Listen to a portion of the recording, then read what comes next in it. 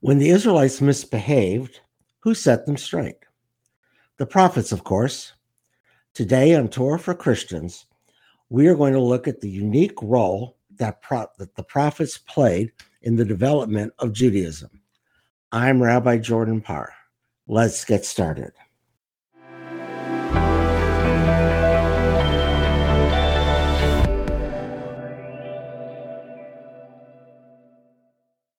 Welcome to Torah for Christians. I'm Rabbi Jordan Parr. The first thing to know about the Hebrew prophets is that they preceded the finalization of the Torah. In other words, the prophets were the first texts that described the Israelites prior, during, and after the Babylonian exile. We must remember that the earliest sacred texts might have been written around the time of Ezra the scribe. For a Christian parallel, consider that the book of Acts and Paul's letters preceded the writing of the Gospels. The history of prophecy can be divided into several phases. The first phase was what scholars call the gilded prophets.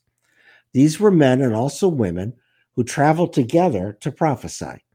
We don't know their names, nor did they write anything. But we know of them because they are mentioned in the books of Judges and Samuel. The best example of the gilded prophets is found in 1 Samuel chapter 15, when King Saul goes to see the witches of Endor, which we know as the witches of Endor, so that he can divine God's word by summoning the ghost of Samuel. Samuel, who was rather angry at Saul for this seance, reminded the king that God had taken the kingdom from him and that he and his sons would die in the coming battle with the Philistines. And so they did. The next phase of prophecy included named prophets who did not leave books of their own. We now find prophets such as Nathan, who admonished King David for seducing Bathsheba, and also the prophetess Huldah, another prophet named during David's reign. Just as important, we also meet Elijah and his disciple Elisha. Both were miracle workers who challenged king and countrymen to follow the word of God. Elijah is best known for confronting the priests of Baal on Mount Carmel when he brought God's wrath upon those pagan priests.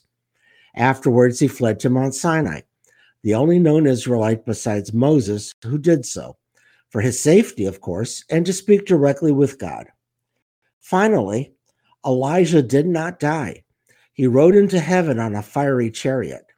Later Jewish thought established Elijah as the herald of the Messiah, the figure that later Christians would emulate through the life of John the Baptizer.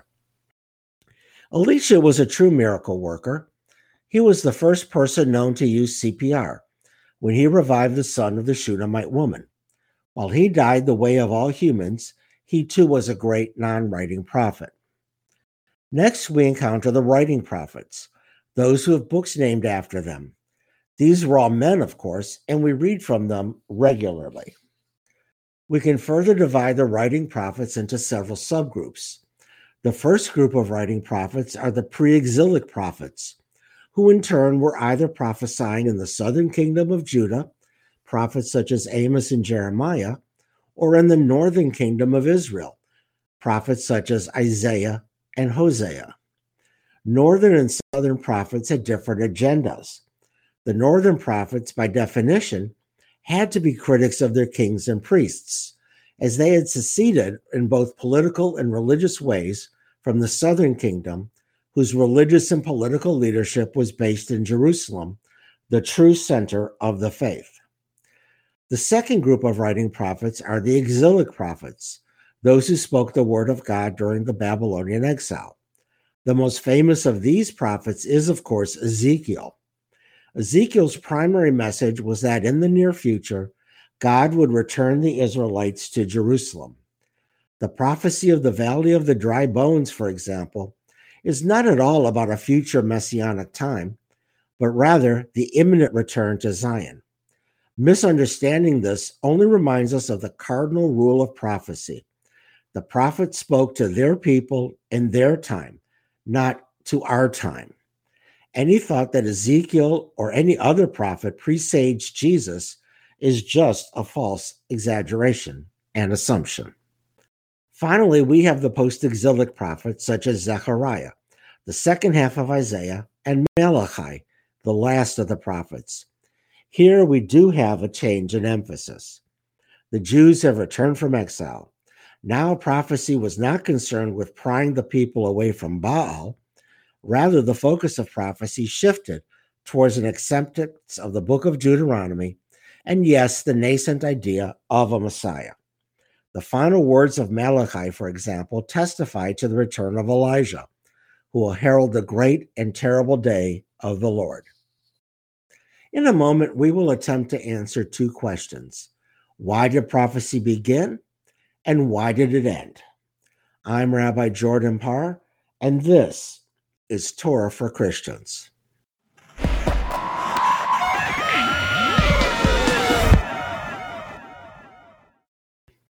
Welcome back to Torah for Christians. I'm Rabbi Jordan Parr. If you are enjoying this podcast, I encourage you to go to our website, www.torahforchristians.net, where you can find previous episodes which cover a variety of topics. You can also access them on various podcast websites, such as iTunes, Spotify, and Google. Also, please subscribe to my Substack column, Bible Stories They Never Taught You in Religious School, a commentary on the weekly Torah portion that I publish every Friday morning. You can subscribe to this column for free, either on Substack or on our website. Why then did prophecy begin? This brings us to another question which we are just now beginning to confront. When did the Israelites become Jews? In other words, when did Judaism begin? This is intimately linked with the question of why were there prophets at all. We like to think that Judaism begins with Abraham, and then Moses brought the Torah to the Jewish people, and that the Israelites followed every law in the Torah from Sinai onward. This could not be farther from the truth. The growing consensus is that most Israelites had little to no awareness of Torah Judaism, or if they did, they practiced some sort of syncretism, whereby they were a little bit Yahwist, a little bit Elohist, and even a little bit believers in Baal, the Canaanite god. The prophets were Yahwist and Elohist zealots. They exhorted the people to put away their idols and worship this newer God who demanded exclusive worship. And at some point, the Elohist God merged with the Yahwist God to become the one singular God that Jews, Christians, and Muslims alike revere and worship. But most important is the fact that there was no completed Torah at this time. Time and again, we read that people did as they wanted. The word Torah means instruction, but there was no Jewish instruction manual until at least the reign of King Josiah. In the time of Elijah and Amos, the prophets led the people towards the one true God. And truth be told, they were not very successful, although they did seem to do better, and the southern kingdom came closer to destruction. However, once the exiles returned to the land of Israel, a tiny Persian satrapy centered around Jerusalem, there was a text. We know from the book of Nehemiah that Ezra read the law to the people in Jerusalem on Rosh Hashanah. We certainly don't know what that law was, but we can assume that this text, whatever it was, formed the basis for religious worship for the newly returned exiles and the foundation for the Torah as we know it today. This was the reign of the Aaronite priesthood, which lasted for several hundred years until the time of the Maccabees. This then answers our second question: why did prophecy end?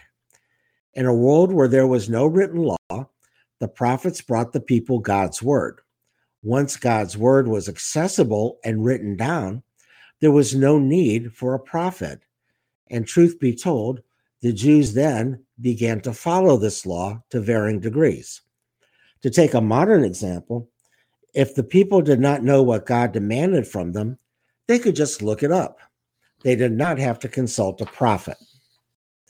And so, prophecy died as the Torah began to live as interpreted through the priests. The prophets played a unique and vital role in the development of Jewish theology. We cannot imagine Judaism without its prophets, nor should we. Giants in their time, the prophets continue to be giants in our time. They serve both as guides and resources for Jewish belief today. We revere them, learn from them, and try to emulate them in our thoughts and our deeds. They may not be with us in body, but they are certainly with us in spirit. I want to thank you for listening to Torah for Christians. Please like and review this and all of my podcast episodes on our website, www.torahforchristians.net, or you can find us on iTunes, Spotify, Google, or other website pod pages. You can also subscribe to my Substack column, Bible Stories They Never Taught You in Religious School, on the website or directly on Substack. Next week, we will talk about sacrifices in ancient Israel and how prayer replaced sacrifice even before the destruction of the Second Temple. It promises to be illuminating. Again, thank you for listening to Torah for Christians. I'm Rabbi Jordan Parr, and I wish you a wonderful week. Hinei ma tova mena'im, shevet achim gam yachad. Behold, and how pleasant it is for us to live together as one. Lahito'ot, till we meet again. I'm Rabbi Jordan Parr, and this has been Torah for Christians.